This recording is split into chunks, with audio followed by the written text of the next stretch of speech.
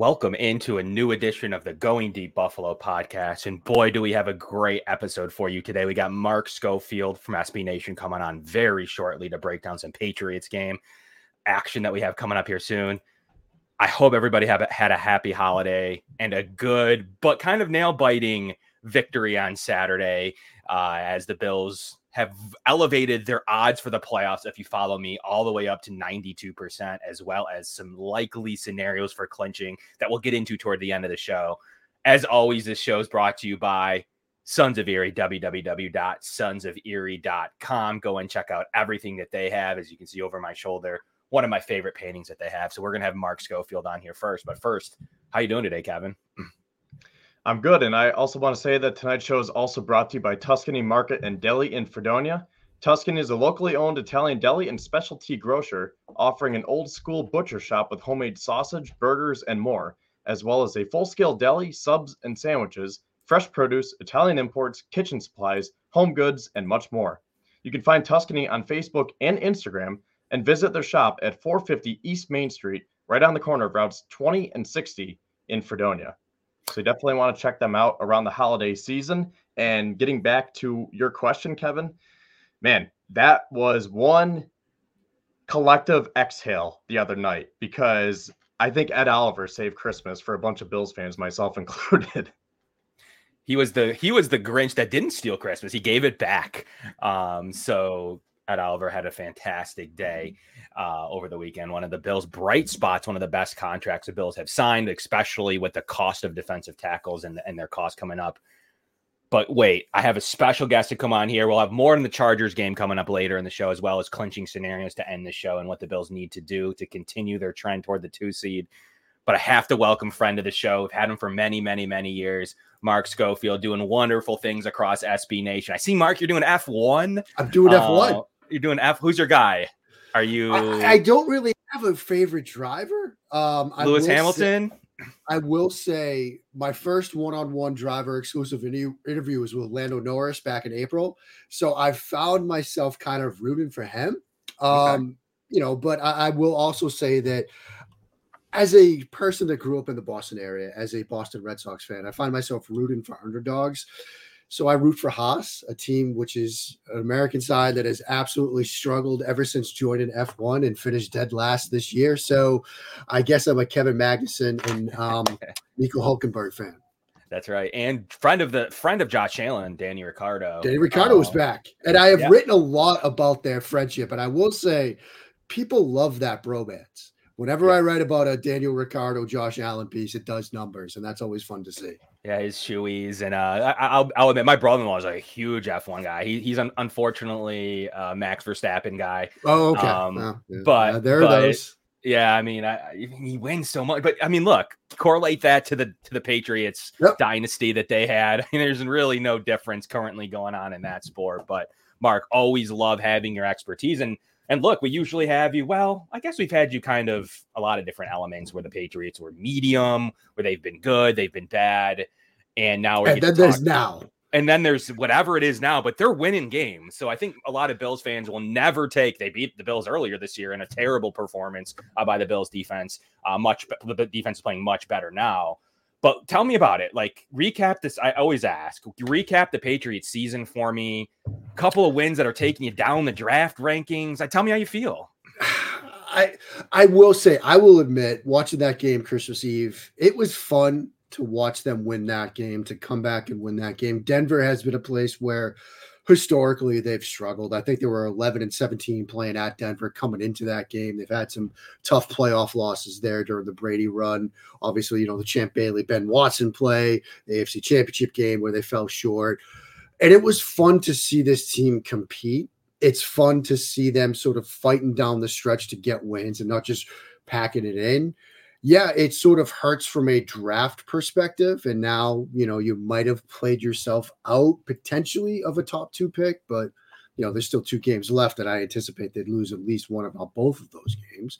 So, it's conflicting in a way. As somebody that's obviously got one foot in the draft game and who's very excited about the incoming Caleb Williams, Drake May, Jaden Daniels discussion we're going to have, to see the potential to put themselves out of a top 2 pick there is a bit frustrating. But it is good to see them competing here down the stretch. It's good to see them play the role of spoiler, a big win against Pittsburgh, a shocking win, I thought, against Denver. I don't expect to see that this weekend, but it could happen.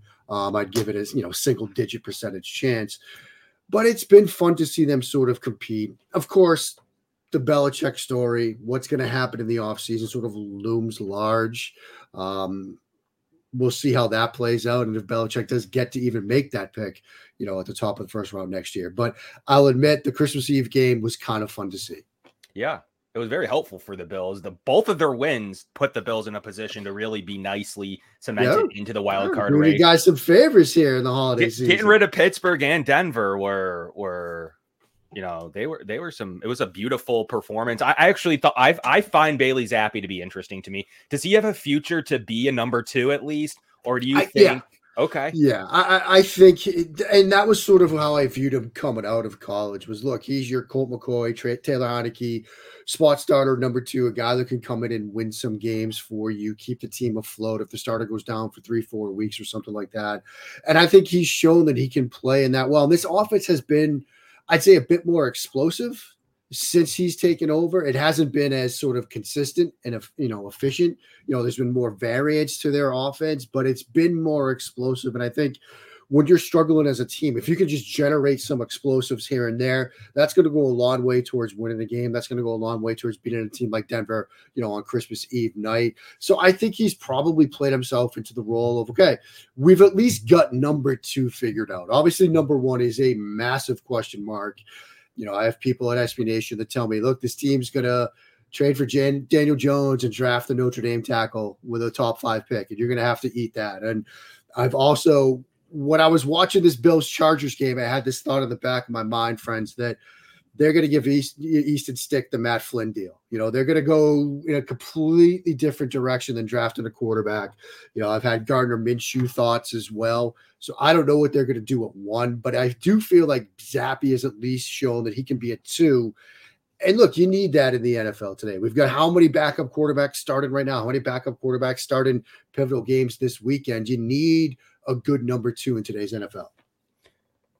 Do you feel like, okay, so Gardner Minshew's interesting. I mean, he led that team all the way into, I mean, they have a good chance to take that 7 seed. It's really right there for him. Is that the plan that you'd like to see in New England? Like, that's not what I'd like to see. I mean, look, I want to see them draft somebody. I want to see them draft somebody. My priority, my hope, my plan A, B, C, D, E, F, G is for them to draft somebody at the top of the draft. But is there a world in which Bill Belichick is still the general manager and head coach of this team come next spring and they go in a completely different direction? Yeah. They might decide in that scenario that, look, we don't want to break in a new quarterback. We don't want to go down this rookie road. We just tried it. It didn't work. Give us a Gardner, an Easton Stick, one of these other options, Daniel Jones, whatever, and we'll build around that player. And could they do that? They could. I mean, I wouldn't rule it out. Now, I think if it goes the other way and it's a new GM coming in and it's a new head coach, they're probably going to want to draft them rather than sort of swing on the trade free agent market. Great question here from Lance. I wanted to get to this anyways. Yeah. It's the question, Lance. It is absolutely the question. And look, we all saw the report from Tom Curran that the decision had been made. I trust Tom's report, and I haven't been told that. I've reached out to the people I can reach out to, and it's all sort of we don't know, nobody knows what's going to happen. I do think when the initial report from Tom Curran came out, it was after the Pittsburgh win, and there was no, that win didn't save them. But now you get another win on an island game, Christmas Eve night, which apparently I was stunned, guys, when that number came out. It was 10 million. It was one of the best, NFL Network broadcasts in recent memory. I was stunned. I thought nobody was going to watch this game because it ended up being a good game. So I think people stuck with it. I think they perhaps have softened, now you've got 2 wins on island games in recent weeks against teams fighting for the playoffs. I think that might have helped. I think the biggest question is going to be, does Belichick want to go down another rebuild road? Because that's where you're at right now. Does Kraft trust him to do that from a decision-making standpoint? Because I think that's the real tension Belichick the GM versus Belichick the head coach. I think if those were two distinctly different people, Belichick the GM would probably be fired, but Belichick the head coach would still be allowed, keep coaching this team. You're a great head coach. It's the personnel decisions. When you look at their 2019 draft class, that entire draft class is either on another team or out of the league. Look at Mac Jones. Like when you miss on an entire draft class and then a quarterback in like almost back-to-back years and in 2 years apart like that, it's going to set you back. Now they've had some good finds. I think, Douglas, for example, late round pick, that receiver, they like him a lot. He looks like their next good slot receiver. They've always got the slot receiver positions right. Outside receiver, as we've talked about, Kevin, over the years, they've missed on that a lot. Traded for Randy Moss doesn't count, because it's Randy Moss. But they've drafted a lot of receivers like N'Keal Harry in that 19 class, and they've missed on that. And so I think the hardest conversation will be if Kraft approaches Belichick and says, look, we want you to give up personnel decisions, but we still want you to be the head coach. Is Bill Belichick, who sort of came up under Bill Parcells, who told Robert Kraft decades ago, if you want me to cook dinner, let me shop for the groceries. Is Belichick going to say, you know what, Parcells, I'm fine with just being the head coach? That's the tension, I think, that underlines this entire process. I thought weeks ago that it was done.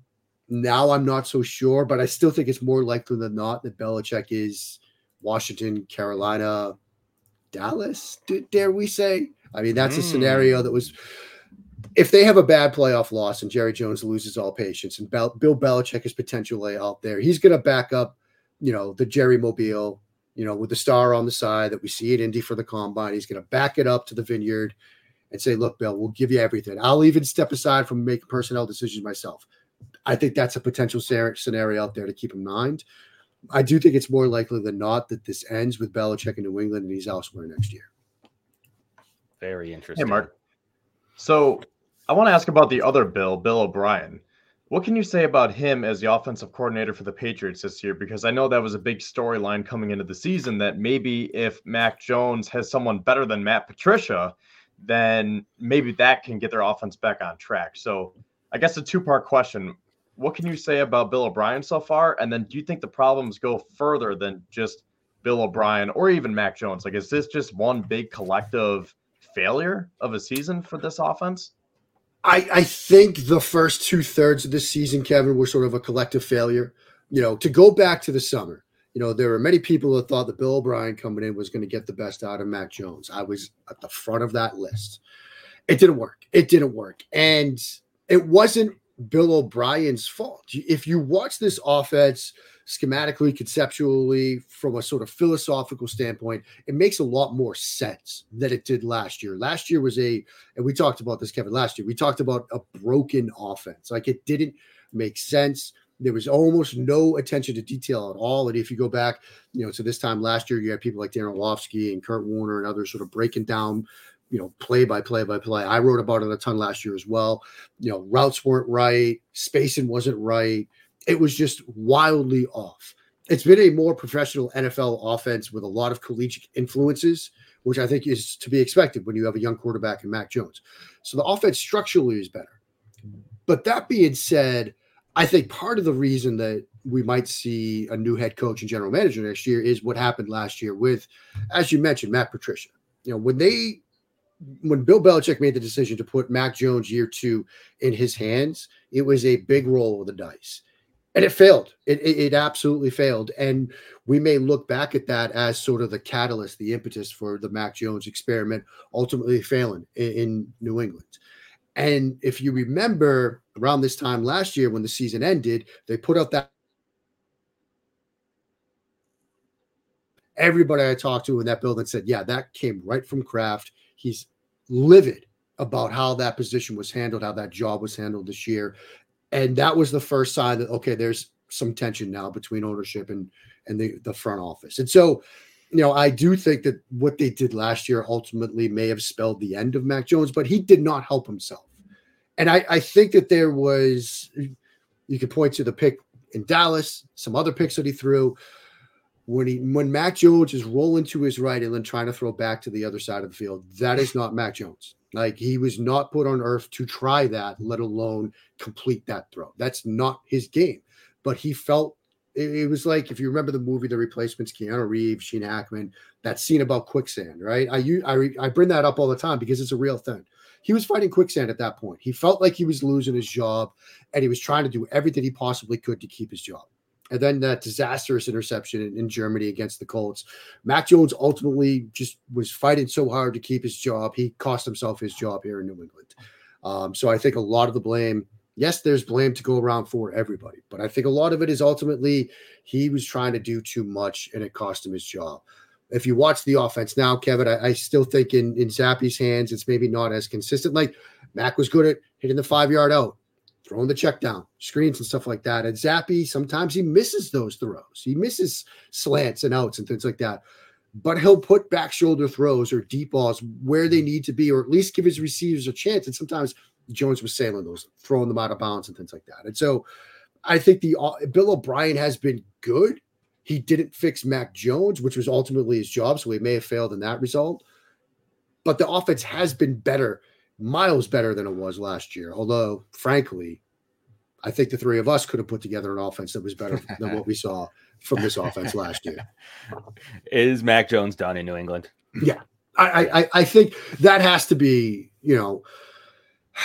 I can't imagine a scenario where he's brought back. Like, even if they decide to, not draft a quarterback at the top of the draft, I think they would bring somebody in to compete with Zappe rather than letting these two fight it out again. I just think the scarring is real, both for the player and the organization.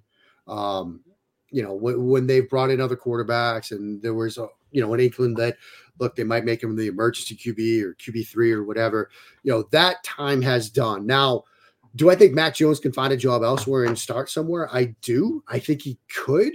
But I think we're now realizing that, like, the argument for Mac Jones floor versus ceiling coming out of Alabama was a real one. The ceiling is pretty close to that with what the floor is. And the floor is probably a serviceable, like, tier 4 starting quarterback. Like, that's probably what Mac Jones could be at his best. And in an ideal situation, like, could he be doing what, we're seeing in San Francisco with Brock Purdy? Maybe. Even I don't know about that, because Purdy's got a little bit more athleticism to him. And that's one of the big flaws with Mac Jones, is that the athleticism just is not there. And the hope was, and this is what I saw in him coming out, was as long as he is ahead of things with his mind, if he could see blitzes, spot, outside pressure or slot pressure looks and things like that, and stay ahead of it with his mind, he's athletic enough. He was never able to consistently stay ahead of those looks with his mind in the NFL. And this dated back to even his rookie year when he got this team to the playoffs. Like, it just never got there. Like, sim pressure, slot corner blitzes and things like that always gave him trouble. Yeah, for sure. And will it be 2 games of Zappe, or will we see Nathan Rourke? I think it'll be 2 games of Zappe, just to get him as much experience as possible. Because, again, if there's any hesitation about whether he is their QB2 or not, I think they want to give him these 2 more starts. Now, maybe if they've come to the determination that, he is the guy that's QB2, or we're not going to be the guy making that decision, we're not going to be the group making that decision because we've been told that come the season, it's over, it's done, then maybe they run Rourke out there, or maybe he gets the second half in week 18. But I do think they're going to give Zappe these 2 starts. And do you think, to Roy, great question by Roy, do you think they'll be in position to take one of the top 3 at the end of the day when it's all said and done? I think one of the top 3, but I think the other question is, will they be one of the top 2? And now maybe there are going to be some people out there. I've already talked to some people both in the media space and in the sort of scouting personnel space of both the college and the NFL levels that are making strong cases for Jaden Daniels as maybe QB2 or even QB1. Like, the draft conversation is going to be fascinating. As things stand right now, it's Chicago, Arizona, Washington, New England. I think if it stays that way, they can get one of the top 3. I don't know if you get one of the top 2. I think Washington's taking a quarterback. I live down here in the DC area. The Sam Howell experiment is over. They're starting Jacoby Brissett. We're going to get a new, head coach, general manager, because the writing's on the wall with Ron Rivera. The new regime is probably going to draft a quarterback. And if Washington's ahead of New England, there's one off the board. Chicago is probably going QB. I think you have to. You might want to give Justin Fields another shot, but You get 2 picks in the first round, 2 picks in the top 8 as it stands right now. You're drafting a quarterback. You might as well do it at 1. So there's 2 off the board right there. Arizona, I think they're sticking with Kyler, and they're going to take their favorite non-QB. Kyler and Marvin Harrison sounds like a lot of fun to me. So that's probably, leaving New England with QB3. Now the question becomes, is QB3 that much higher of a need? Is graded that much higher than, say, LT1? And that gets us back to the, Mark, my good dear friend JP Acosta, who I love more than anybody on this planet. He's basically told me since like October, he's like, they're trading for Daniel Jones and drafting Joe Alt. Like, just prepare yourself for that. And it pains me every time he says it because I can see a kernel of truth to that, especially if Belichick's still making the decision. I think draft order-wise, yeah, they'll be in position for one of the top 3. To the question, will they do it? I think they will if it's a non-Belichick decision, but I've seen Belichick do some Belichick things before. I mean, Cole Strange in the first round is in the back of our minds in recent memory here. So would they go down a different road than we expect if it's Belichick making the call? They absolutely could. I mean, Joe Alt would look. He's a really good player, but in your situation, he's a great player. But I mean, I think Bills fans are rooting. I mean, probably don't want a really premier left tackle in the division, but they probably pick that over a potential game. I mean, look, a Caleb Williams in New England, I would love it. I don't know if they would do it. Drake May, I would love it. Jaden Daniels, I would love it. But again, if it's Belichick, look, he zigs when everybody expects him to zag. Now, it's worked before. It hasn't worked recently. Would he do it again? Maybe. I mean, he marches to the beat of his own drummer. We'll see how this all turns out in the draft season. Maybe we'll get you on if we can. Absolutely. Some point way down in the future. Because, look, we'll be at hopefully toward the bottom of the draft. And everything that happens at the top will be very interesting to Bills fans as it affects the division. Like, do we want another quarterback in the division when you have whatever Tua's going to be? Obviously, if Josh Allen, don't know what the Jets are thinking with running back Aaron Rodgers. And then obviously it would be great to see if the AFC East gets another premier quarterback that is all eyes on the New England Patriots and their franchise decisions, not only at quarterback, but GM, head coach. There's a lot that's going to be determined over these next couple of weeks. It's going to be fascinating to watch. And look, we love a good succession story. We all just watched the HBO series come to an end. We've been wondering about how it ends for Belichick for a long time now, and we might be on the cusp of seeing just that. Be interesting to see. You think he continues his career? If he is, you think he does back into Carolina, wherever? Yeah. I mean, he still wants Shula's record, so I think that's part of it. And as much as he would have loved to have done it in New England, like he wants it. And Tepper's gonna write a check with a ton of commas on it if Belichick is available. I mean, I've been told that's certainly an option. The Washington scenario has been out there for a while now, and again, those are 2 organizations with owners and ownership groups that would probably be willing to let Belichick do both. Yeah. They'd be willing to. Hey, you built some Super Bowl teams. You built 2 different dynasties. Like, yeah, you can be our head coach, general manager. We would gladly let you do that. And so I think there will be options for him if it indeed ends in New England. The Dallas scenario is one that I just can't let go of because, look, Cowboys are struggling right now. It seems like that next playoff difficult exit is on the horizon. And if Jerry loses his patience, as he's done before, and Bill Belichick is available, I mean, Ben Johnson's succession? What's going on in New England? Where would New England turn? Offensive head coach? I mean, that would seem to be the transition. Would they look at O'Brien? Would they do that? Would they look sort of outside? A name that I've heard of, we don't know how it's going to end in Tennessee, but Britt and Mike Vrabel would be something they would be interested in. And I think, whether he gets let go or he decides, look, I'm stepping away. Like I've heard that as a potential possibility. Britt and Vrabel I think would be intriguing to ownership, but there would certainly be some outside of the box candidates. You think offensive minded coach, obviously Ben Johnson comes to mind. That's the name that's continually floated out there. So they probably look into that. Mike McDonald has done a tremendous job with the Ravens. And I do think he has played himself into at least the interview hiring cycle. So that's a name to keep in mind. I don't know if they would kick the tires on Kellen Moore. I don't know how that Chargers job is going to play out. That could also be a Belichick landing spot, but I think they go GM, head coach. I think they divide it up that way. A name that I've started sort of thinking about in the past couple of days is Antonio Pierce. I really think the Raiders should do what they did not do a couple of years ago when they had the interim that got them into the playoffs, and then they turned around and hired Josh McDaniels. Like, Pierce has that team playing well. I hope the Raiders retain him as the head coach going forward. But if not, he's shown he can get a team to play for him, and I think that's something that's kind of missing in New England right now. For sure. We have a Bills game coming up. For us, it's very large. Funny to say. For you guys, you've been in the reverse situation where you're probably playing a Bills team. You generally got it done, I believe, traditionally throughout history, minus games you didn't need. You got done for the most part. The Bills are in that boat. They're very much battling the Miami Dolphins to be what was once foreseen as not even a possible opportunity as the number 2 seed in the AFC. The ability to play, obviously the Ravens have done what they need to do for the most part. They have one chance to do it this weekend to get the 1 seed. But the Bills are very much rooting for the Ravens to be in the 1 seed because that means the Bills are playing for the 2 and a much different and more acceptable path. Now you're talking Indy, maybe then into Cleveland, maybe then into Baltimore, if that's the way it goes, which is surely a mightier, very easy path for them as compared to what they've had. Burrow, Mahomes, a couple of other, Lamar 3 straight in a game like that. Now you would get a situation to where you could avoid Arrowhead, something Mahomes had the luxury to have most of his career, even though he's dropped 4 in a row. It's a big game for the Bills. Ramondre Stevenson goes on IR.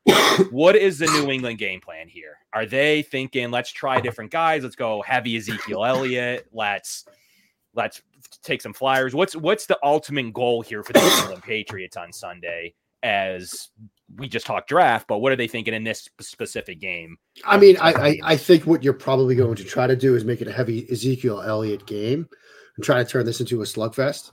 The problem with that is, as the Bills have shown in recent weeks, they can win that game. Like, if this were the first meeting between these two teams back when they initially played, the Patriots showed they could win an ugly game against the Buffalo Bills. This is a different Bills team. And this is why I wrote a couple of weeks ago that, like, look, the Bills are the scary team in the AFC right now, and nobody should want to face them. And this was when they first started to, make it seem like they could get in. They can win with the ground game. They can win with their defense, which has been playing well in recent weeks. And that gives them a couple of extra cards to play other than the Josh Allen is an alien card, which is still a pretty good card to play. I think it's going to be a lot of Ezekiel Elliott, a lot of run game. They're going to take their shots. And again, Zappy has been aggressive downfield.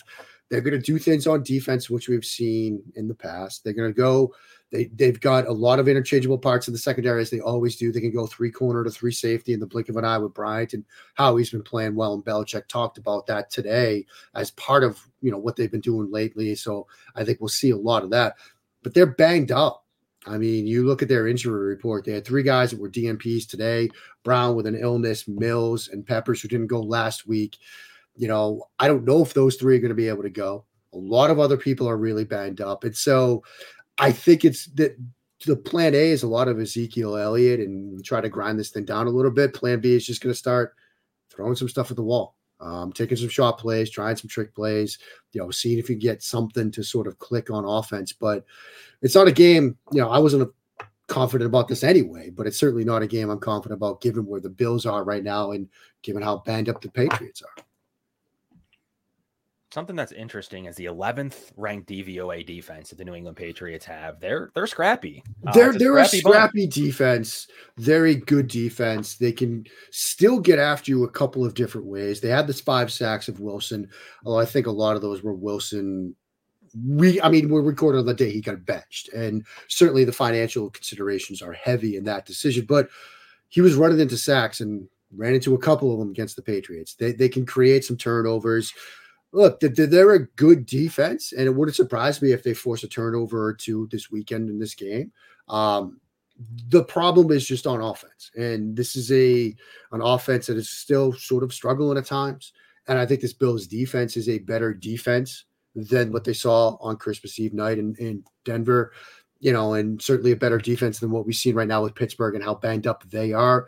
And a lot of Pittsburgh's problems started on the offensive side of the ball with turnovers and short fields, which certainly helped New England So I think, yes, is there a path where the Patriots somehow steal this game? Yeah. Would I bet on it? Absolutely not. Percentage chance it happens? Maybe 5. Yeah, that sounds about right. 29th DVOA is Denver's defense. Yeah, I mean, it showed. Yeah, it absolutely showed. For a game where I thought they were going to come back and win, unfortunately. I thought the look on Belichick's face was interesting at the end of when they made that field goal. Was like, I don't know. It was like you saw Bailey Zappi jumping around for joy, and then you see Belichick like a little confused. Yeah, I mean, I think a lot of that was he probably even didn't expect Ryland to make that kick. I mean, Ryland's been struggling. I mean, you draft a kicker in the 4th round, and as Patriots fans are very quick to point out, you pass on Puka Nacua, although not too many people outside of the draft community knew Puka Nacua anyway. But Patriots fans are certainly quick to throw that out. Like, oh, you pass on Puka for a guy that can't make extra points, let alone field goals. You know, Ryland's been struggling. That's part of the reason why I enjoyed the way that game ended, because he made a big kick. He certainly needed that. But part of that look at the end, Kevin, might just be sheer surprise that he made it. Yeah, I mean, well, at least you're playing the Bills. The Bills have let up their kicker defense. 27 out of 28 kicks have gone through for the Bills. One miss was 12 men on the field. They got a re-kick on it, and the Bills lost to the Broncos earlier this year. But much similar to earlier this season when they were coming off of some devastating injuries of Daquan Jones, Trey White, and Matt Milano, the Bills had to do some adjusting, and they did not have the defense adjusted yet in that New England game. Josh Allen went down the field. 24, 25 points, that should win you a game, especially against a New England offense that later benches Mac Jones. Yeah. It seems to me that, I mean, averaging 14 points a game, you get to 17 to 20, should do it. But we've seen this New England offense a little bit pesky in recent weeks against some bad defenses. The Bills defense is humming. You know, they're getting after quarterbacks. They're getting it done that way. How's this New England offensive line? That is something that everyone was wondering about. Like, it's banged up. The center is going to break a record, right? I believe Andrews is going to break a record. Yep. Yeah. There is that, but like it's been a banged up group all season. And that's also been part of the struggles with Mac Jones, or was part of the struggles with Mac Jones. It's a banged up group, and it's not like Zappi is a super athletic quarterback. So there will be opportunities to get after him. There will be sack opportunities, strip sack opportunities. You know, if Brown can't go, that's certainly going to be a problem because they're thin anyway. And if he's got this illness, and anytime you get to the winter and you hear players miss practice, DMP for illness, you wonder, going to have a flu situation working itself through the locker room. So that's also something to keep in mind. But, this is a banged up group. They've had to turn to some young guys, kid from UCLA, who I do like, but, they're having to rely on him a lot. And so it's a banged up offensive line too. I mean, it's a banged up team, banged up offensive line. We'll see who's going to be able to go and if Brown can be able to go this weekend. But here we are on Tuesday. You get a DMP that never looks good. Yeah. Was Brown, generally speaking, early on illnesses should be okay. But Bailey Zappi, 15 sacks he's allowed, 10% of dropbacks he's getting sacked. Is that on him? Is he holding the ball? Some of it is. Some of it is. A lot of the pressures are sort of invited pressures, I would say. I know PFF charts that. I don't have the number in front of me, but some of them are on him. Some of them are, guys are missing, early in the down. Because of, you've got Hunter Henry banged up, who is very good at, the chip and release game. Now you've got other guys doing that maybe aren't as good, aren't as experienced at doing that. So that's also a factor at play here. Ezekiel Elliott is very good for the most part of pass protection, but he's not on the field all the time. So you got some other backs that are trying to do that as well. But Zappi's invited pressure. He's taking some sacks and he probably shouldn't. He needs to do at times a bit better job of sort of getting rid of it, throwing it away. But there will be opportunities for this Buffalo pass rush to get after him this weekend. 54 sacks for the Ravens, too. 52 for the Dolphins, 50 for the Bills, 48 for the Chiefs, and 47 for the Colts. 5 of your 7 AFC playoff teams in the top 5 there. So we'll see how that looks. Mark, so, excuse me. To your point, the Patriots have a pretty good defense for the most part. They are 8th in total defense and then 2nd in run defense. But then on the flip side, we've been talking about the offense, and they are dead last in scoring, only average 14.1 points per game. So to me, this comes down to Josh Allen. As nice as James Cook has been over the last few weeks, it might be a little bit tougher to run on the stout defensive line of the Patriots. So I think this has to be a week, especially with the season on the line, getting down into crunch time. You have to put the ball in your best player's hands, Josh Allen. So to me, Allen and Stephon Diggs are going to have to rekindle that chemistry because Diggs was held in check once again, and he hasn't gone over 100 since week 6 against the Giants. So he's been productive, but he hasn't been the same Stephon Diggs that we've known to love here.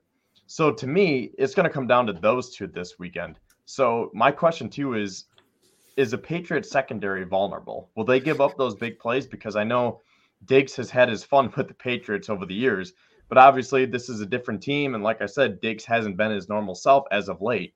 So do you think that this is a week that he can kind of snap out of it? I do, Kevin. And part of that is, look, Mills and Peppers are two sort of essential parts to this defense right now. Peppers obviously didn't go last week, and now Mills has got a concussion as well.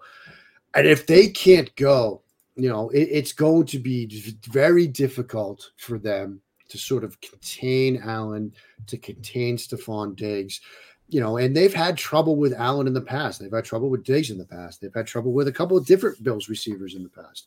And part of it is because, you want to play man coverage. That's where Belichick wants to be. But sometimes you don't want to play man coverage against Josh Allen because, as we've seen him do before, he can run it on you when you're in man coverage and you get defenders running with their backs to Josh Allen. And it's an opportunity. And the Patriots have talked about this over the years between these two teams when they face Josh Allen, the difficulties of defending him, because it sort of separates you from where you might want to be philosophically as a defense with more heavy man coverage stuff. So, particularly if Mills and Peppers can't go, this could be a huge game for Josh Allen. It could be that sort of, like you said, breakout game for Diggs in the sense that he hasn't had the 100-yard game in a while, and Bills fans are kind of waiting to see when the next one is.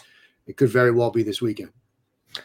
He's had to play against some top-end corner ones in recent weeks too. I mean, different this week. Yeah, you're talking about some top-end guys. Even in the Chargers, have Asante Samuel was kind of monitoring them. You had Deron Bland. You've had some situations too. I mean, you had prior to that, then you have DJ Reed. Always tracks Stephon Diggs. So you have a slew of top 15 generally rated corners against him. So we'll see with the Bills. Then you have Jack Jones getting released and kind of trolling the Chiefs last week. What was that? Why was he cut? He seemed to be a lot of potential where I would take him on the Bills, even though the Bills are stacked at corner. What's the deal there? I mean, it was sort of an off-field rules tension violation kind of situation. But look, you've seen what he's done with the Raiders. I mean, he had that pick six against the Chargers, which was an incredible play. Obviously, the pick six this weekend. He's played well. And, it's a situation where you wonder, hey, if you're a Patriots fan, why can't we get guys like that? Right? I mean, it is what it is. Tell me how the Bills win this. Thank you for so much. We appreciate your half an hour. How do the Bills game plan against this New England defense? What's the best way they get out of Orchard Park with a win? In your opinion, I think Patriots? Sort of to Kevin's point. I mean, I think you put the ball in Josh Allen's hands. The Patriots have a very good run defense, and it is great. And I think it's huge for Buffalo going forward because you sort of map out. Look, if they end up to 2, you get a couple of home games. Who knows what the weather's like in January in Buffalo? You guys know it better than anybody. And then you might have to go to Baltimore for an AFC Championship game. That's down where I am. It can be cold, rainy, windy, icy here in January. You might want to have that run game element. But a game like this against a good New England run defense, put it in Josh Allen's hand. Let 17 win this game, especially if the secondary is as banged up as it looks right now. If it stays banged up this weekend, there are going to be some opportunities to make some plays in the passing game. Yeah, you work the run in here and there, but I think this is a big 17 game. I think it's a big 14 game, and I think it's a game that Buffalo wins going away. Minus 20% the DVOA, New England against the run. That means they're 20% better than average at stopping the run. It's very good. You saw Joe Brady kind of get in his own head a couple weeks ago when he dominated Dallas in the run game. Kind of tried to go to it again. He wanted to make sure he hammered the run. 20 James Cook carries weren't overly productive. They were decent at times. They weren't great. A lot of the success said the Bills are very successful throwing on first down per their metrics. So we'll see if they dive into that. But I do happen to think that they'll have the advanced numbers in front of them and saying running early and often on the number 2 rated run defense doesn't seem like a great game plan unless there's some reason or New England really can't move the ball or the 31st ranked special teams that New England has shows up. Something like that, I can't really see a reason to where you get crazy outside of a crazy blowout where New England's offense can't move the ball. Which could happen. Yeah, punting. Yeah, and then maybe we see a little more running. They just want to shorten the game, get out of there, up 10, up 14. That's all they need. They don't need flashpoints at this stage of the season, Mark. But what do you have as this final score? and give us your final prediction of how this AFC looks. Yeah, I mean, I think final in this game, I'm going 27-10. You know, I think Buffalo sort of wins this going away. You know, as far as how this AFC looks, I don't know. I do think Baltimore gets the one. Yeah. You know, I do think Cleveland, they're, you know, obviously in. Jacksonville is going to head on in the South, although they certainly seem to be sputtering right now, you know, in terms of who gets into the 6 and 7 spots. I mean, I kind of like Houston getting in, you know, as the 7, just because, look, Indy plays the Raiders this week. That's a Raiders team I don't want to face right now. And then those two teams play in week 18. So I think Houston finds a way to sneak in. Between Buffalo and Miami, ask me more. You got to pick a winner next week. If you have Baltimore winning the 1, that means the division AFC East is on the line, probably on Sunday Night Football. One's playing for the 6, one's playing for the 2. That's pretty much how it would break down. What do you have happening? I would not want to be Miami in that situation. I mean, the way these teams are playing right now, I know the Dolphins, look, they just got their first sort of like quality win, right? They beat a Dallas Cowboys team, but you know, I don't think they're going to be able to beat the Ravens. Ravens look so good right now. And then look, week 18, anything can happen with the way the Bills have been playing recently. I'd rather be the Bills than the Dolphins in that one. 9-1 in their last games. As you follow the AFC East, you'll know that Josh Allen does seem to dominate outside of one really weathery 105-degree temperature day in Miami. Outside of that, you've seen a dominance by the Josh Allen Bills against Miami. So we'll see. It'll be a great one, probably on prime time at the end of the day. But Mark, we really appreciate you. Tell us what you're working F1 now. Like, tell us what you got at SB Nation. Are you still with that Paul Pitt? What's going on? I mean, I'm SBNation.com all the time. NFL obviously is the job title is NFL writer, but carved out a little F1 stuff too. So I'm doing both. It's been a ton of fun. We'll have this week covered for you. We've got the college football playoff covered as well. You can find it all at SBNation.com or at Mark Schofield on the Bird app. Mark, we appreciate you. Not going to get game 3 this year, but I'm definitely seeing if you got a minute in April, because we definitely want to touch base draft season, and we'll love to have you. Could break down the Patriots and others in April. So Mark, thank you so much for coming on as always. Have a good one and enjoy the final 2 games in the Patriots land. Very much looking forward to the end of the season. Let's put it absolutely. That way. Thanks a lot. Happy New Year, Fred. See you guys. You too. Happy New Year, Mark. And that's Mark Schofield from the SB Nation. Kevin, great guest as always. We've had him for multiple years on the Going Deep show, so it's always great to have him. What are your initial reactions? I know we asked him a lot of questions, but what do you think about these New England Patriots coming to Orchard Park Sunday at 1? I think that my reactions from our conversation with Mark is kind of similar to what we talked about this past week going into the Chargers game. And I think it's just 2 similar game plans against 2 struggling teams who they're going to bring it, because these kind of teams have nothing to lose. And when people were asking me throughout the weekend, like, man, why did the Bills have to make it so close? Why did it have to be down to the wire? The Chargers are terrible. Why was it so close? Why didn't the Bills win by more? And the only thing that I could come up with was the Chargers didn't have anything to lose. I mean, we talked about it last week with our guest, and then you and I talked about it afterwards, how I predicted a huge win. But then after thinking about it, it did make sense, because, Gift Smith was coming in, tried to light the fire under the Chargers. They just got blown out in historical fashion the week before. So there was no way that the Bills were going to win 63-21. That just doesn't happen 2 weeks in a row.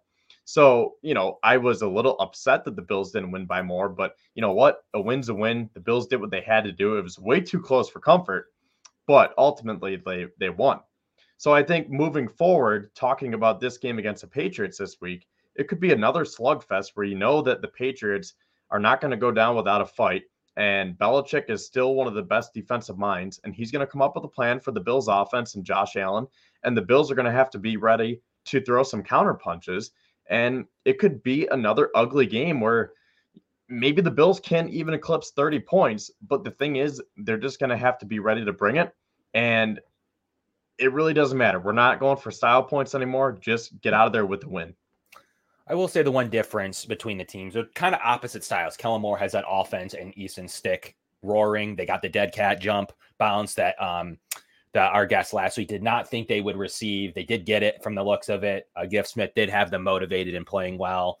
like top 2 special teams versus bottom 2 special teams. We did see them create a play on Deontay Hardy in that game. Well, was that a good special teams play? I don't think their special teams played particularly well in Chargers. I thought Darius Davis was actually struggling. He was muffing kicks as well. He wasn't great in the return game either. I was kind of scared of him, but the opposite thing happened where Hardy kind of was forcing it, ran right into defenders. Should progress have been stopped? It would have been, in my opinion, if that was a running back, but in a kick return setting, you don't really see progress being called in those settings very often. And then he loses the ball way late in the play, which he was before his knee went down. But the progress was stopped to me. However, Hardy's got to be better there. And we saw a situation to where this New England special teams, Kevin, is terrible. It's kind of the opposite situation. We didn't really talk about it with Mark too much, but they've had some crazy blunders going on there. In 6 days jet lag, that cannot be. I mean, people hate this comment, but I agree with it. I mean, I think that there's definitely some jet lag situations going on there. Going to LA on 6 days rest, 3 time zones, holiday season, and 9 days with a new coach. There is a little bit there, and the Bills still did get it done to overcome the time of possession and the 3 turnovers and some more questionable penalties throughout the day. I think teams are like 10 and 180 around that number when you lose all 3 of those in a specific game. So the Bills did get done something, win a close game. I thought McDermott had a really good coached game. I really do. I really thought he didn't rear his head in making some bad decisions. I thought the way he aggressively played toward the end of the game and the pressure that he was able to create with Ed Oliver was amazing, Kevin. So that was great to see. And I think it's a little bit different of a New England team where it's kind of reverse, where you're going to get a little bit more stout of a defense, even though the Chargers defense did give the Bills fits at times. But I think the Bills will adjust and realize, like, back to Mark's point and your point earlier, throw the ball a little bit more. They've had some success in these specific games. Just because everyone kind of liked the 20 plus carries doesn't mean like that's the only way that this team is going to win. Let's see what Josh Allen can do to put himself, really cement himself into an MVP type of game against the Dolphins. If the Bills are able to win out and you get a Baltimore win, Josh Allen's right there at MVP conversation, whereas it's just not, in my opinion, a debate at the moment if he's the wild card. So we'll see if he's able to get it done going forward, because this Pats team did beat the Bills already. Josh Allen played pretty well in the fourth quarter, but was stymied throughout the day in New England. We'll see what happens here in Orchard Park in what I think will be a get-right game. This is a little different of a situation than last week, too, in terms of a coach that may or may not be there in a game or two. They definitely want draft position. There's no dead cat bounce.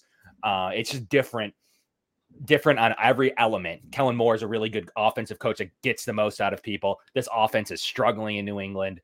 Really where they have a pesky run defense. It's completely opposite scenarios. Good special teams, bad special teams. It's completely opposite scenarios, but a similarly record team. This is the kind of team, in my opinion, the Bills, especially at home, will generally produce better. Will be better than in a situation than on the road in the Chargers, where Kevin, the road record's a little bit worrisome to me, and how they've played on the road in general has been a little bit of a concern, minus an Arrowhead. The defense has played fairly well traveling. The offense has struggled on the road.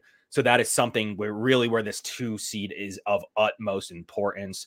But what are your game plan specifics to this game? What ways do you think the Bills need to go? Are you running it on this number 2 rated defense? Are you thinking the digs, as you've mentioned to Mark? Tell me about what this Bills offense needs to do against this Pats defense that's pesky, but does struggle a lot against the pass.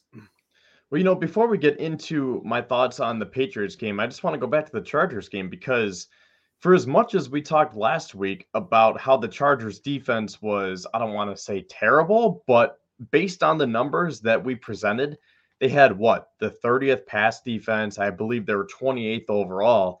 And we, myself included, I was the lead one here saying, this should be a big week for Stephon Diggs. I'm going to need him to have 10 catches, 150 yards. I need to win my fantasy league. Well, I lost. So there was that. Diggs had 7.9 points. So I lost by 16 points. So maybe if we saw week 5 Stephon Diggs, I would have won. But that's besides the point. But the point that I'm trying to make is I kind of want to throw the numbers out of the window here, because I thought that the Chargers were just, I don't want to say lay down, but I thought it was going to be pretty easy for the Bills to move the ball. And they look like they were almost lost and they were sleepwalking. And to your point, maybe there was a little bit of jet lag involved, but Diggs was almost invisible. Gabe Davis did have a solid game, but outside of Gabe Davis, it just seemed like a struggle for the Bills to move the ball. And a lot of these no names, when we were talking about him last week, we were talking about Michael Davis. I'm like, who's Michael Davis? And what was that guy's? I can't remember. Dean something. Just a bunch of no names, undrafted free agents who were starting against the Bills. And going into it, you're like, okay, I like our chances, but they were scrappy. They were very scrappy. They wanted to play spoiler. Derwin James, talked about him last week and how he had a down year. Well, I thought he had a very solid game. Khalil Mack was Khalil Mack. So as much as we talk about the numbers and say, well, the Patriots offense is terrible, we should be able to beat them just for that purpose. I don't know. Like sometimes I just want to throw the numbers out. And I guess looking at it from their defensive perspective, that would work in our favor where it's like, okay, they have the good numbers. So maybe reverse psychology. The Bills offense is going to get back on track this week.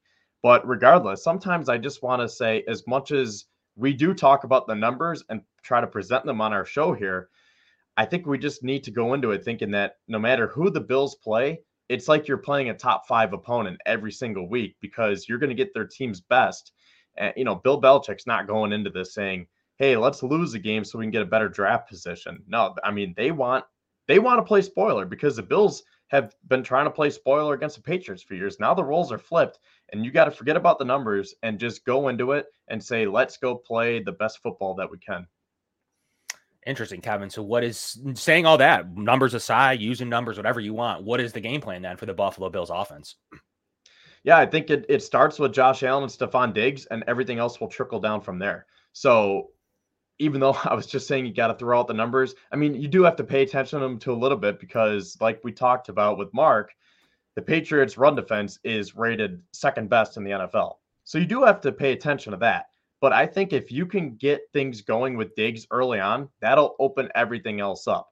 So if you start with Diggs, then you work your way back to guys like Khalil Shakir and Dalton Kincaid. And then once you work back from there, then that'll open up for James Cook. And then once you get the defense sucked in with Cook, that's when you take the top off with Diggs and Gabe Davis again. Why don't you tell us, there's no time better than now. Let's bring up those numbers. Let's see what these numbers look like from just a box score standpoint, and then I'll talk about some more advanced statistics. So why don't we talk about the numbers we're referring to? I do think the thing about the numbers where the Bills, to my point earlier, they ran too much. I'm sorry. Like, I know we want to run late in the year and it's snowy and like we like the Cowboys game. The numbers said to throw it, Kevin, against that pass defense. I know we were kind of coming off that run game, but the EPAs and the effectiveness of the Bills passing game last week was really good. Like, they were very effective. They didn't throw the ball enough. A couple turnovers got in the way. A couple penalties definitely got in the way, ruined some drives. The tripping, which was marginal, fine. The holding on Mitch Morse was terrible. To follow that up when Josh Allen sat in the pocket and found Gabe Davis again over the middle for a first down after the tripping, ruined a drive. So what can you do in that when you're looking at you're essentially looking at 1st and 35 for the most part. So just isn't much to do. And the Bills barely got out of it as Josh Allen was trying to make a play. So outside of those situations where you were robbed of a possession or two, and then obviously you had another James Cook fumble, and a Deontay Hardy fumble, which got in the way too. But the Bills throwing the ball, I think they've learned their lesson at home. They can expose one of their best players, in my opinion, is Jabril Peppers. Will he play in this game? I don't know. He's the 4th rated safety on PFF. He has some really good advanced numbers. He's super good against the run. So that's definitely a side note. So we'll see if he's able to go, but he did not suit up last week with a hamstring. Jalen Mills is out on concussion. Trent Brown has that illness. I'd expect you would see Trent Brown, but Barmore's limited. Juwan Bentley's limited. Miles Bryant's limited. Hunter Henry still has the knee. You got Jonathan Jones on the knee. You got Sean Wade on the hip. So you got their entire starting secondary in some form or fashion, for the most part, their entire starting secondary out on an injury. So let's bring up those box score statistics here now, and we'll kind of go through those as what do they look like? Let's talk about that for a minute, and then we can kind of formulate the rest of our game plan. Yeah, so in terms of the offense here, So total offense, Buffalo is still top 5. They come in at 4th, averaging 374.1 yards per game. And then New England is all the way at the bottom. They are only averaging 285.5 yards per game, which is 28th. Similar with passing, a little bit of a drop-off for the Bills and a little bit of an uptick for the Patriots, but still, Buffalo is 9th, New England is 24th. Rushing, the Bills jump back up to 7th, and then the Patriots are pretty static right around that 25 threshold. And then scoring, I mean, look at this. The Bills are 6th in the NFL, averaging just under 27 points per game. And like I mentioned with Mark, the Patriots are barely averaging 14 points per game, which ranks dead last. I knew that they were pretty shy in terms of points, but when I was looking at it today, I was like, whew, that is nothing. But okay, so perfect example here to my point. I think it's important that we look at these numbers because you can formulate the game plan, especially once you see the defensive stats coming up, and you would say, okay, here's what you want to do with the game plan. But the reason I say don't read into this too much is look what happened in the first matchup. We thought that the Patriots offense would be terrible and the Bills defense would have their way because no way a team that averages 14 points per game is going to score more than 15 on the Bills. Well, Mac Jones scored 29. So that's why I'm just saying do everything in moderation. Yeah, I mean, it's not at some points that, division games throw the numbers out the window, but I do think that there is something to be said for numbers in general, and I do think that they're going to regress to the mean. They already got their win to me. I don't think there's much of a chance they sweep. I would think a 1-1 situation is about New England's ceiling, but we'll see if they're able to cause more havoc. As we get into the defensive side of the ball now, and the Bills defense is still playing some quality football, and they played some for situations they were put in last week, Kevin. They played some quality football all day, including their pass rush, 50 sacks, 3rd in the league. They've stayed top 3 for the majority of the season in pass rush and a lot of other facets. So what do we got here on the defensive side? Yeah, so this is where the Bills and Patriots are pretty similar. New England actually has a better total defense than the Bills. They are ranked 8th and Buffalo is 10th. And then Buffalo has the advantage in terms of passing defense, coming in at 9th, and the Patriots are 15th.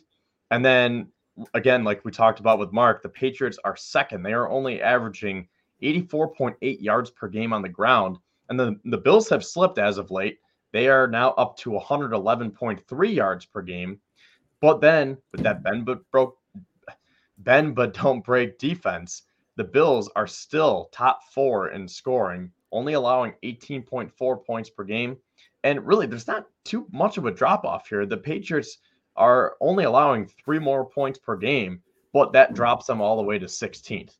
So I think both teams are pretty similar here in terms of defense. And again, that comes back to my point that the Bills are going to have to win this with their offense, specifically Josh Allen's arm. Interesting. And you kind of look at the last time these two teams played, right after a couple of big time injuries in Jacksonville, in London against Jacksonville. You saw Mac Jones go 25 for 30 for 272 and 2 touchdowns. Ezekiel Elliott rushed for 11 yards for 31. Ramondre Stevenson only rushed 9 times for 34 yards, who is out of this game, but did have that big time reception with the illegal man downfield. Went for 6 catches for 51 yards. Who unfortunately won't be playing in this game for New England. So that was a big chunk out of the offense, what they were able to do the first time. They had a couple of big Pharaoh Brown catches, a couple of 26-yard catches. Pharaoh Brown, their backup tight end, had some big catches. And then the Mike Gesicki, 2 catches for 5 yards and a touchdown, pretty much a walk-off touchdown to beat the Bills in that game. A fumble, one by Josh Allen, one by Kendrick Bourne, but then Josh did throw the pick as well, so that was enough. Allen got sacked once, so that wasn't really an issue the last time these two teams played. Jordan Poyer recording the only sack of the day for the Bills. Christian Barmore for the Patriots, but they were a little bit different of team. Jabril Peppers was healthy. Juwan Bentley was healthy. Anthony Jennings, J.C. Jackson was playing at that time. So there was definitely who's now done. Not playing at the moment. So there's definitely some mild changes there. With what this Patriots defense did, and we'll see how motivated they are going into this one. And then we have some more additional stats. Let's take a look at the final bit of box score. Bring us home, Kevin. Yeah, so the main thing that I want to take away from here, you mentioned the sacks. The Bills are third in the whole league with 50 sacks this year. New England is tied for 24th with 34.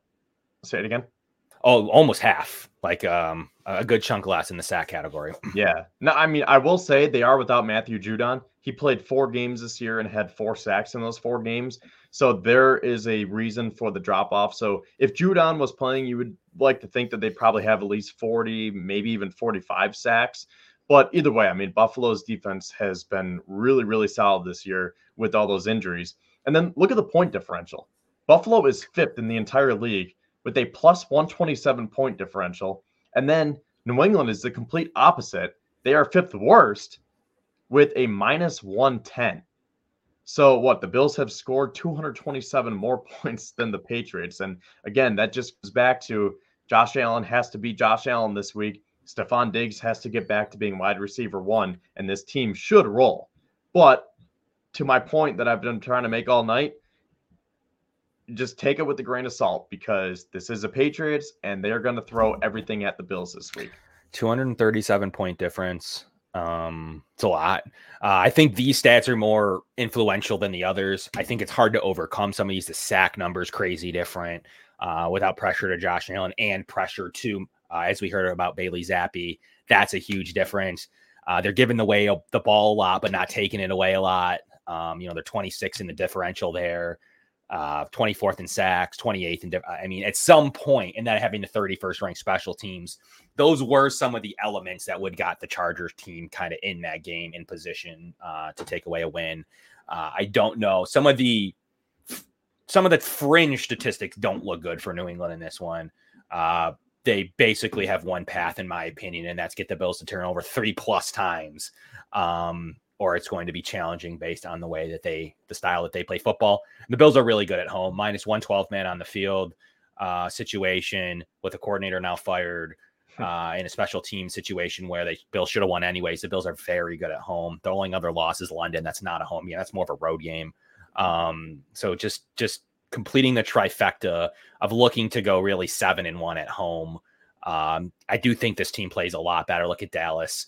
Look what they were able to do against the Jets at home. This team plays a lot better at home right now, especially late in the year. It's why the Bills go on these stretches of games. So ultimately, I think the home does matter without the lag. The extra day rest this time compared to the extra 3 days the Chargers had. And then the fired coach. There are a lot of differences between the situations of the game that hopefully are on the Bills' favor as they look forward to a big, probably most likely a big week 18 game that they go into, but maybe it won't mean anything. There's a chance that if a games go a certain way, that game doesn't actually mean anything. If the Dolphins are able to beat the Ravens, we may be talking about how much do we play Josh Allen if they're both locked into the 2 and the 6, which could be a situation possibly that we will have to entertain if Baltimore doesn't get it done. So this game could be the best game of the week, or it could be a game where it's 1:00 next Sunday against some backups playing in that football game. So we'll see how this week goes first, but that's definitely something to be noted about the future week. So playoff scenarios time, Kevin, kind of wrapping up real quickly on the defense. I think just get after Bailey Zappi. I mean, they're not going to run the ball particularly well in this game, in my opinion. Their offensive line's banged up. I think that the keys to success, make Zappi make some ridiculous throws, keep him in the pocket, get after him. Like I said, he sacked 10% of his dropbacks. Make him feel that, get him off the field on 3rd down, put him in 3rd and long, maybe a sack on 2nd down. Then you don't even need the sack on 3rd down. So I do think there's situations to where you got Ed Oliver going for double digits. You have Floyd in double digits. Is Epinesa back? Don't forget the Bills are actually getting healthier. You have Kyer activated. Will you even see a situation to where they need Daquan Jones in this game? Kyer Elam won't play most likely. So they're getting healthier at the position to really where down the stretch, it's only going to be missing Milano and Trey White in this game. And Rasul Douglas, I don't know. I don't even know where that fits in. Bills have 3 top 20 corners as it is. But we're going to bring you in one final piece of game throw that we saw against the Chargers. Kevin, if you wanted to queue up the the Josh Allen throw last week. Yeah, before we continue on with our show, we just have to talk about this for a few minutes because, I tweeted about this saying how we've all been waiting for that big Josh Allen play, whether it's a nasty stiff arm or a hurdle or he trucks over a linebacker or just something special. And I feel like we've been under the impression that Josh has been great. He's been an MVP candidate, but he hasn't had that one signature play. But, I mean, look at this. When I saw the screenshot of this, it made me really realize that we have seen those signature plays. Because this was not only a game-changing play, but a season-changing play. 3rd and 4 from the 28-yard line, and he's facing an all-out blitz. And look at that. 3 Chargers in his face. He throws that. I believe his feet are both in midair. I mean, that's just an insane throw. And he threw it a good 20, 30 yards down the field. Khalil Shakir caught it, and that made the field goal that much easier for Tyler Bass. That's an MVP type of play right there. And then when you go back to the Kansas City game, when he was falling out of bounds, again, 3 guys in his face, and he somehow got it to Latavius Murray. The Bills ended up punting on that drive. So that wasn't the game-winning field goal drive. So I feel like sometimes these plays go under the radar because maybe they don't generate the most likes on Twitter or Instagram because, Josh Allen didn't put that nasty stiff arm on Nick Scott, or he didn't hurdle Justin Reed or anyone else for that matter. He didn't break any ankles. But when you see that play in slow motion or with the screenshot right there, that just shows how special Josh Allen really is. Absolutely. And you see same situation in Kansas City. They converted the first down and the Bills threw it 3 times. Here, they converted the first down. They run it 3 times. So you see kind of a different element of maybe decision-making by Joe Brady. It was almost the same situation right before the 2-minute warning. It was very, very similar way to handle it. Very similar time, very similar style of game, very similar closeness. So you might have saw some development there happen from the offensive coordinator and gave you guys the run that everybody was looking for, chewed it all the way down to seconds on the clock, and did the Chargers did only need a field goal to win it. A lot of discussion about should they have scored the touchdown? Did you want the touchdown or not? It's a difficult scenario because teams have been known to get into field goal range with less time than that. No timeouts is a difficult challenge. That's the big thing that 13 seconds had was the slew of timeouts that Patrick Mahomes had. Is completely different than no timeouts. It is a free, essentially, when you're looking at it on an offensive perspective, by the time you get up and snap it, it's a free 25 seconds per timeout. Obviously, it's 40 on defense. But on the offensive side, you're looking at about, if you use 2 timeouts, 50 extra seconds on the clock. So I always say that Mahomes had a minute plus because that's about how much time it would have come off the clock without timeouts. And the Chargers, again, with a backup quarterback, did not have those timeouts. 1 sack ends the game just because the timeouts don't non-existent in these scenarios. And as you look at the final thing I want to say before we get into some final scenario talk, which is very clear now in the way of what the Bills need to do, a lot clearer than it was in the past weeks when we go over scenarios. Let's talk about some DVOA. The Bills are, still 3rd in the league here in DVOA. 2nd offensively only to the 49ers, 12th defensively, 18th special teams. So they've climbed their way all the way back to the 3rd best team in the league with advanced metrics, which is pretty cool to see them. At one point they were down to 8th or 9th. They've climbed their way all the way back to the top 3, basically against Baltimore, San Francisco. Them and Miami, for the most part, are kind of in a 4-pack of their own. And we'll see what that looks like as the Ravens play the Dolphins this week in the most obvious game of our scenarios that we need to talk about first. But first, our playoff scenarios are brought to you by Sons of Erie, www.sonsoferie.com. Get out there and check out all of their hard work that they do on a daily basis, as well as Tuscany, right, Kevin? That's right. Once again, Tuscany is a locally owned Italian deli and specialty grocer offering an old-school butcher shop with homemade sausage, burgers, and more, as well as a full-scale deli, subs and sandwiches, fresh produce, Italian imports, kitchen supplies, home goods, and much more. You can find Tuscany on Facebook and Instagram and visit their shop at 450 East Main Street, right on the corner of routes 20 and 60 in Fredonia. and check out our Built in Buffalo post at Kennewick Bread. Look very good. Those rolls look great, and we'll bring you some more action on what Tuscany has to offer, as well as brought to you by the Summit Center. Go out there for some of the best autism care in Western New York. They treat not only adults but children in special education programs. Donations are very helpful to helping kids get the education and resources they need here in the Western New York community. But let's bring up these playoff scenarios. I've been tweeting them. I've been, active on them, as many have seen throughout the days. I try to get them to you live. The biggest thing that I've done is study them inside and out so that I know I can answer questions right away. I don't have to pull up a generator. I don't have to pull up the tiebreaker scenarios. I don't have to look at different ways that the Bills can do this or that. I generally have it all figured out for the most part. In a way that I think is pretty productive. I don't have to read other people's tweets to figure this stuff out. I kind of think about it and break it down in a way that's pretty easily. So pinned at the top of my feed on X, you'll notice how the Bills can just clinch a playoff scenario. It's very simple. Win a game against New England and have Pittsburgh and Cincinnati against KC in KC, Pittsburgh in Seattle, both results you should have, you clinched. And then you go in pretty scot-free into the Miami game, playing just for the division, hopefully in that specific game. But also ways they can clinch is a Jacksonville and Cincy loss, a Pittsburgh and Jacksonville loss, a Cincinnati and Jacksonville loss, Pittsburgh, Indy, Houston all losing, or Cincinnati, Indy, Houston. Follow me on X to see all 5 of those truly clinching win scenarios. There are some tie scenarios.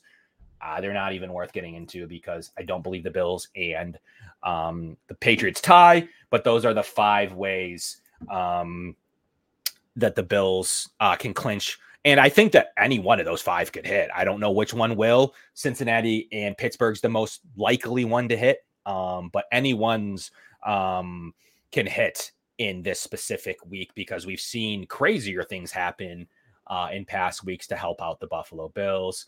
And now it's time. Let me show you it in written form as well. I'm going to bring this up for everybody to take a peek at. It's basically what we just went through there, but I want to make sure that we take a look at it. So let's put it up. Let's bring it up again this week on the rooting interest guide. And here we go.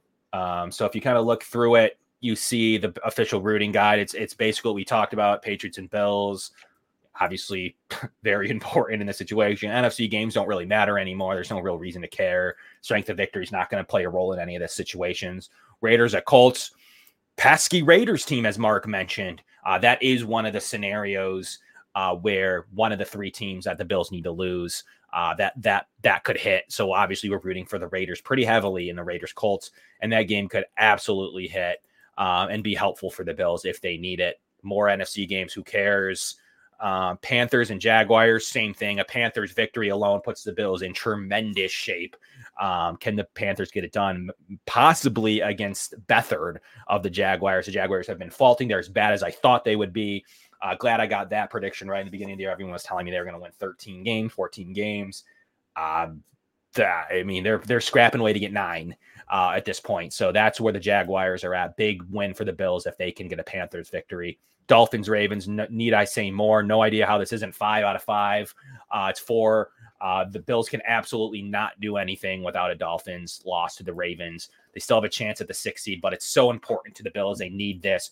Or the Dolphins clinch, and they have the inside track. They're playing the Bills for the 1 seed next week in a situation where they might get it because the Bills really won't be playing for a ton if they get a clinching scenario.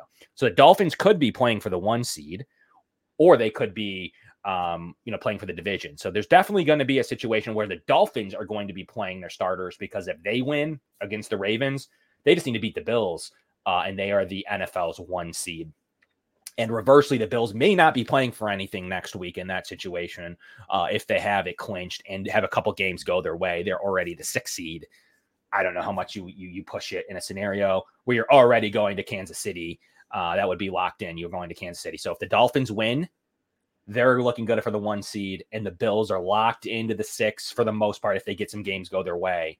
And they'll be playing they're going to be playing KC in Arrowhead anyways, if the Ravens do not pull off the win against the Dolphins. So that would be an interesting topic that we'll have to discuss next week if the result goes that way. But if not, and the Ravens win, the Bills will be playing for the number 2 seed and the rights to host Indy or Houston or maybe even Pittsburgh. So we'll see how that plays out. Similarly, Titans-Texans, a Titans victory does really help the Bills. Couldn't be a final clinching scenario where the Bills would clinch the 6th seed. If they get a couple of these go their way. Seahawks, Steelers, a pretty big game for their playoff odds. I'd like to see this as a higher because the Bills could really use the Steelers losing to the Seahawks. It is definitely one way that that helps them out optimally.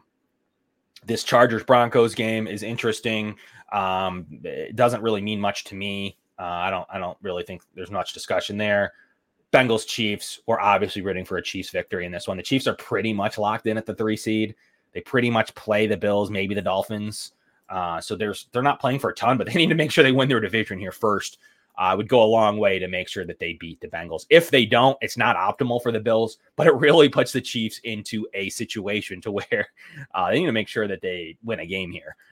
So that's basically how the rooting interests kind of wrap up here into week 17. And the biggest challenge here is with the rooting interests are if the Bills don't happen to get it done against the Dolphins.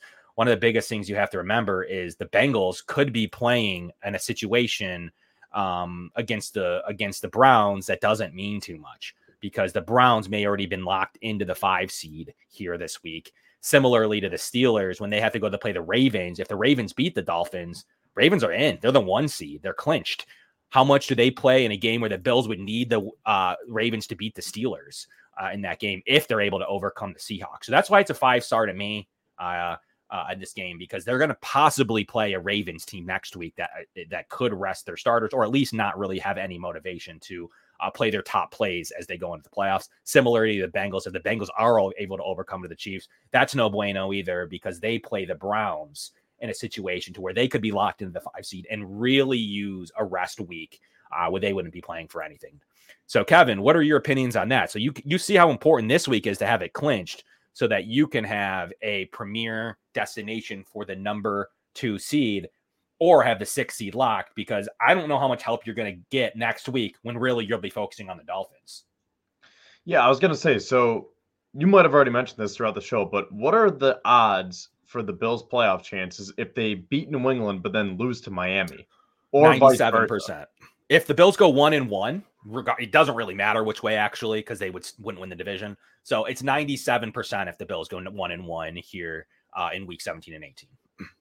There's a 97%. So even if they drop to New England and then beat Miami or vice versa, there's still a 97% chance that they'd make it at 10-7. If they go 1-1, that's correct.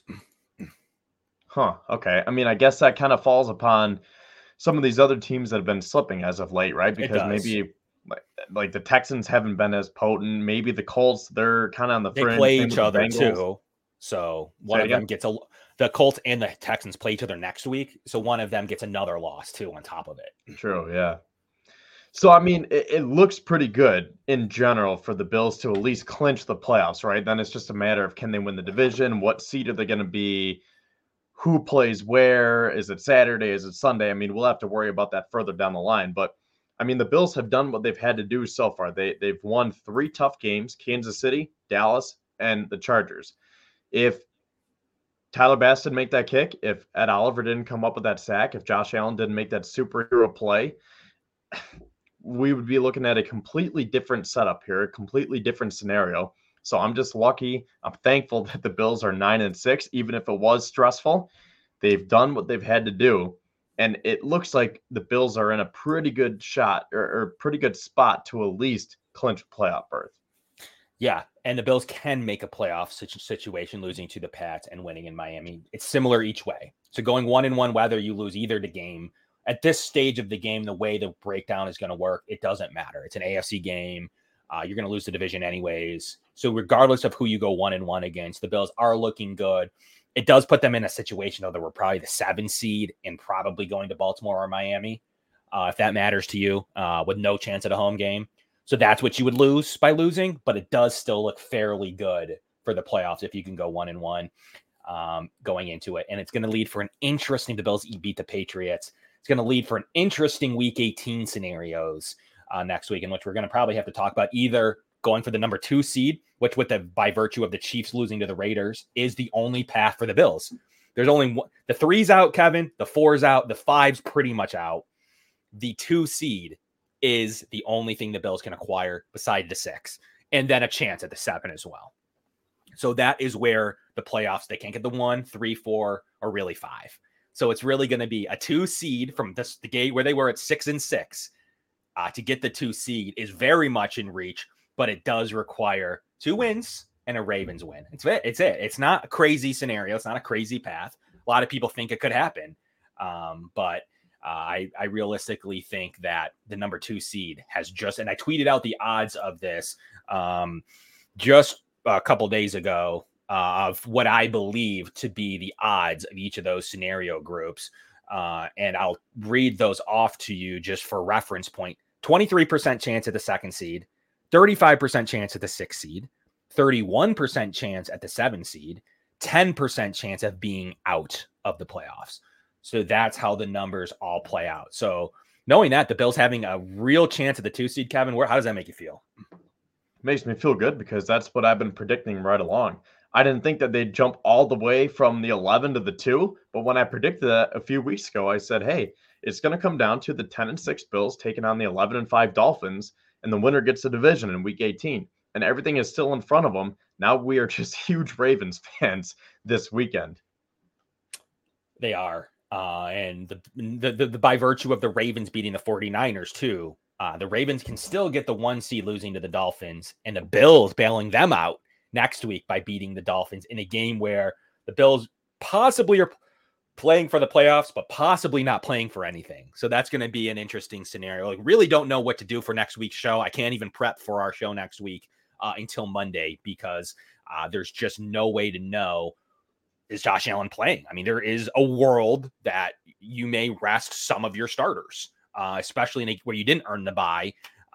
It's going to be a very interesting discussion based on how many of those rooting interests go your way this week. If all of them go your way, you ain't playing your starters if the Ravens don't win.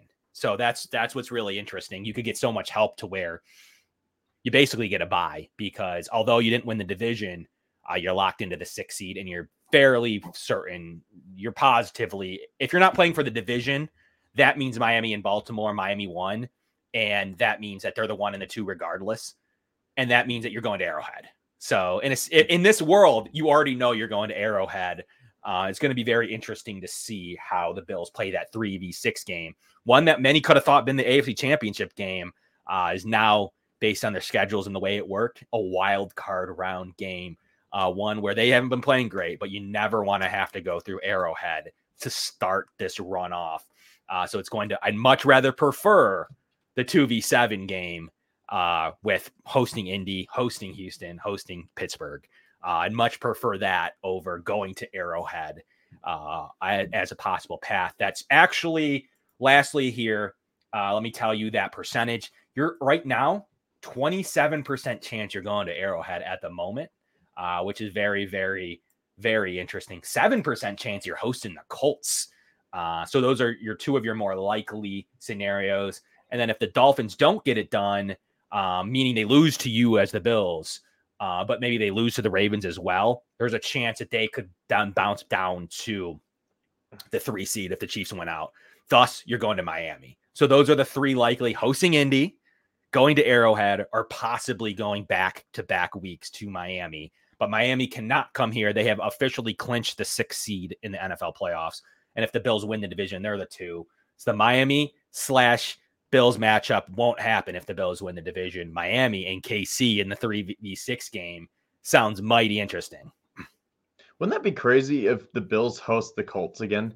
Because for as much as we've been saying this has similar vibes to the 21 season, that's what the Bills did, right? That was a 21 season where they had the Ravens. Oh, wait, no, my bad. That was 2020. That was 2020, yeah.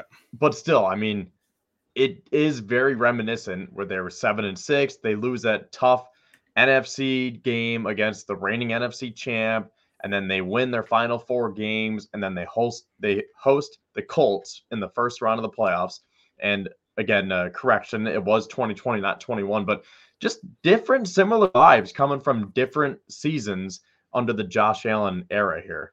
Yeah, that Colts team was a lot better than this one is. But hey, Gardner Minshew might be able to get it done.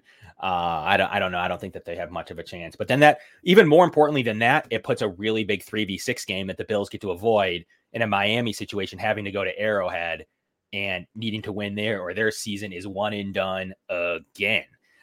So we're going to have to see how that all plays out, or the Chiefs are done out of the playoff bracket, which could prove to be interesting, because then Miami would go to Baltimore in a rematch just from a couple weeks prior. So that's very interesting path. The path is worlds better, which isn't always the case. You get to avoid Cincy. You possibly get to not have to play the Chiefs. You may avoid Miami. Like, you have a situation to where you're looking at like a lineup of Indy, Cleveland / Jacksonville, and then into whoever's left on the other side, maybe Baltimore, maybe Miami. So that could be the way that the bracket plays out. It is worlds better that the Bills would deserve a bracket like that after some of the ones that they've had to face in years, like a Lamar / Patrick Mahomes bracket, or last year with Burrow having to go through a good Miami team, missing Tua, into Joey Burrow, and then into Mahomes. What I mean, that is just not an ideal path. The Bills could get the path go their way for once of all years in 2023, when they're playing to earn their way to the Super Bowl in a year where people were talking about draft and mock drafts. So we'll see how this could go, because you could get a Bills-Dolphins AFC Championship game in Buffalo if things go a certain way. That's not out of the realm of possibilities. Neither is a Bills-Dolphins in Miami either, if the Bills aren't able to secure the division. And it's out of their control. But Baltimore, I do believe, is the better team. They're healthier. They're going to want the 1 seed locked up. I do believe that the Ravens will give the Bills something to play for next week. But in return, you better not slip up, because the Ravens are not going to give you a second game of help, because I do not believe they go out and beat the Pittsburgh Steelers. So you better not lose in a game where you need it, because you're not going to get much help with teams resting players in week 18. You need to get it done this week in week 17, and hopefully that help comes this week, because I don't believe you're going to get much of it next week. So that's rooting interest, a little longer this week, but a lot to talk about. Next week, there'll be no real rooting interest to talk about. A few things that the Bills will need, but hopefully all we're talking about on rooting interest next week is beat the Dolphins. Hopefully that's the only discussion we need to have going forward. So we'll see if that's right, or if we're talking about resting players, or what we're talking about. So tune in next week at Tuesday show. We won't have a guest, because we'll have a lot to talk about in this game. And I want to make sure that we have enough time for everything. But Kevin, let's bring us home with some final points of the day, some wrap-up thoughts that we have here on the Going Deep Buffalo Show on the Built-In Buffalo Podcast Network. Check us out on Facebook. Check us out on YouTube. Please like the show. Like, that would mean the world if you could like that show. It helps us bring amazing content. And please, for all of our on-demand listeners, please leave us 5 stars on Apple Podcasts and all your streaming platforms. But Kevin, what are some of your final thoughts you have going into this big Week 17 matchup with what could have perceived to be, and we're going to get your final thoughts, and then I also want your score prediction. We're going to start with your final thoughts first this week. We're going to switch it up. So tell us your final thoughts of this week. You know what I want from this week? Let's do final thoughts and give us your score prediction at the end. Okay, so my final thought is that the Bills started the season 2-6 in 1-score games, with their 6th loss coming against Philly. Since that game, they have won 3 games in a row, and 2 out of those 3 have been 1-score games. So while it hasn't been the prettiest at times, like Saturday night in LA, the point is the Bills are finding ways to get it done. And like we've been saying right along, we don't care about style points. All we care is that the Bills find ways to win and survive in advance, like Josh Allen says. So if they can keep doing that, then I will be very happy. And then that'll lead me into my score prediction. I don't think that this is a game where the Bills are going to win 40-10. I think they are going to get the Patriots at their best. They're going to throw the kitchen at the Bills, and they're going to do everything that they can to play spoiler. So I have the Bills winning 27-13. I think that they will get some explosiveness from their offense at times, But I think that the Patriots will also slow them down at times to the point where you're thinking, hey, like, are we ever going to get going? Come on. And then, eventually Josh Allen will do his thing. Diggs will get his touches. Same with James Cook. So I have the Bills winning I don't want to say a tight one, but it's not going to be a blowout. So I'm going to go right in the middle and say Buffalo 27, New England 13. Okay. Fairly sizable covering, fairly sizable situation to where knowing that score, maybe a moment or two that's uncomfortable, but for the most part, that seems like a fairly comfortable game throughout the game. The Bills have an 87% chance to win that one per ESPN Analytics matchup predictor. The line is 13 points. The over-under is 40.5, excuse me. So, they're expecting a fairly low scoring game, but the Bills winning by 13. They basically have your score prediction, Kevin. They're expecting like a 27-13, 27-14 game. I think it's going to be comfortable, like you said, where it's like, okay, pretty sure we're going to win, but we're not doing anything to really pull away. Like the Patriots are just going to be clawing on for dear life, and they're going to hang around. Causing some puns, and right? The Bills aren't going to be able to really just, squish them once and for all, where it's probably going to go into the fourth quarter, and it's going to take like one more Josh Allen play to seal the deal, and then you can exhale.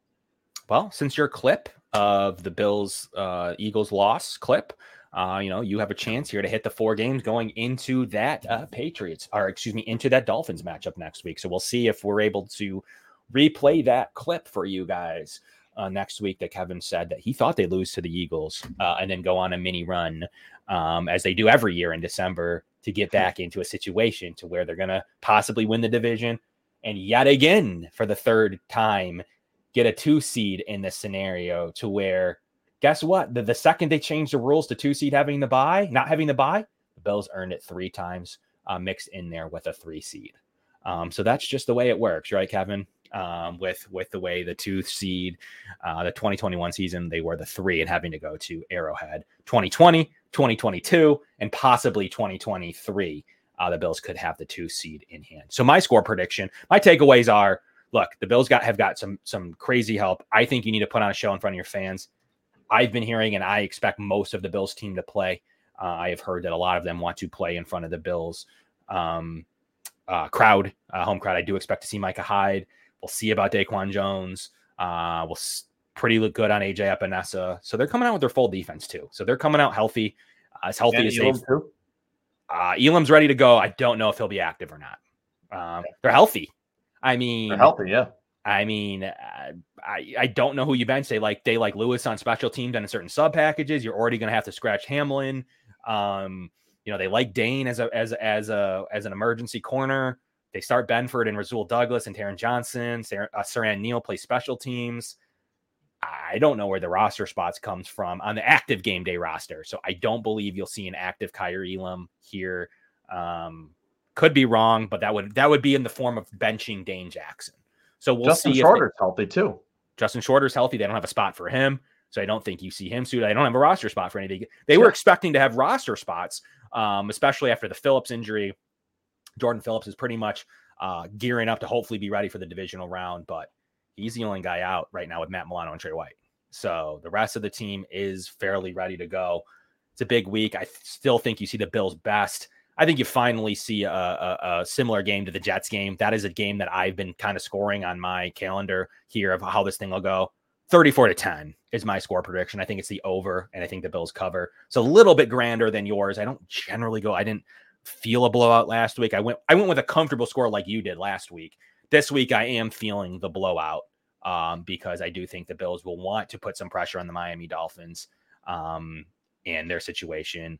And that's a heck of a game down there. They're missing their center. Are they missing Jalen Waddle to a high ankle sprain? There is a lot to take away, and there's going to be a lot to recap next week. So it's going to be Kevin and myself recapping everything that happened this week, talking about the Miami game. Hopefully it matters. I want it to matter, but it's out of all of our control if it matters or not. It's very likely that that game has some form of not mattering to it, and then we're going to have a whole discussion point. But one final takeaway, Kevin, bring us home. Yeah, I just want to say that I do have a giveaway in honor of Patriots Week. And for the new year, if you go to my Twitter account here, as you can see with the handle at Kevin_Syracuse, and I have a giveaway for a signed Damian Harris jersey.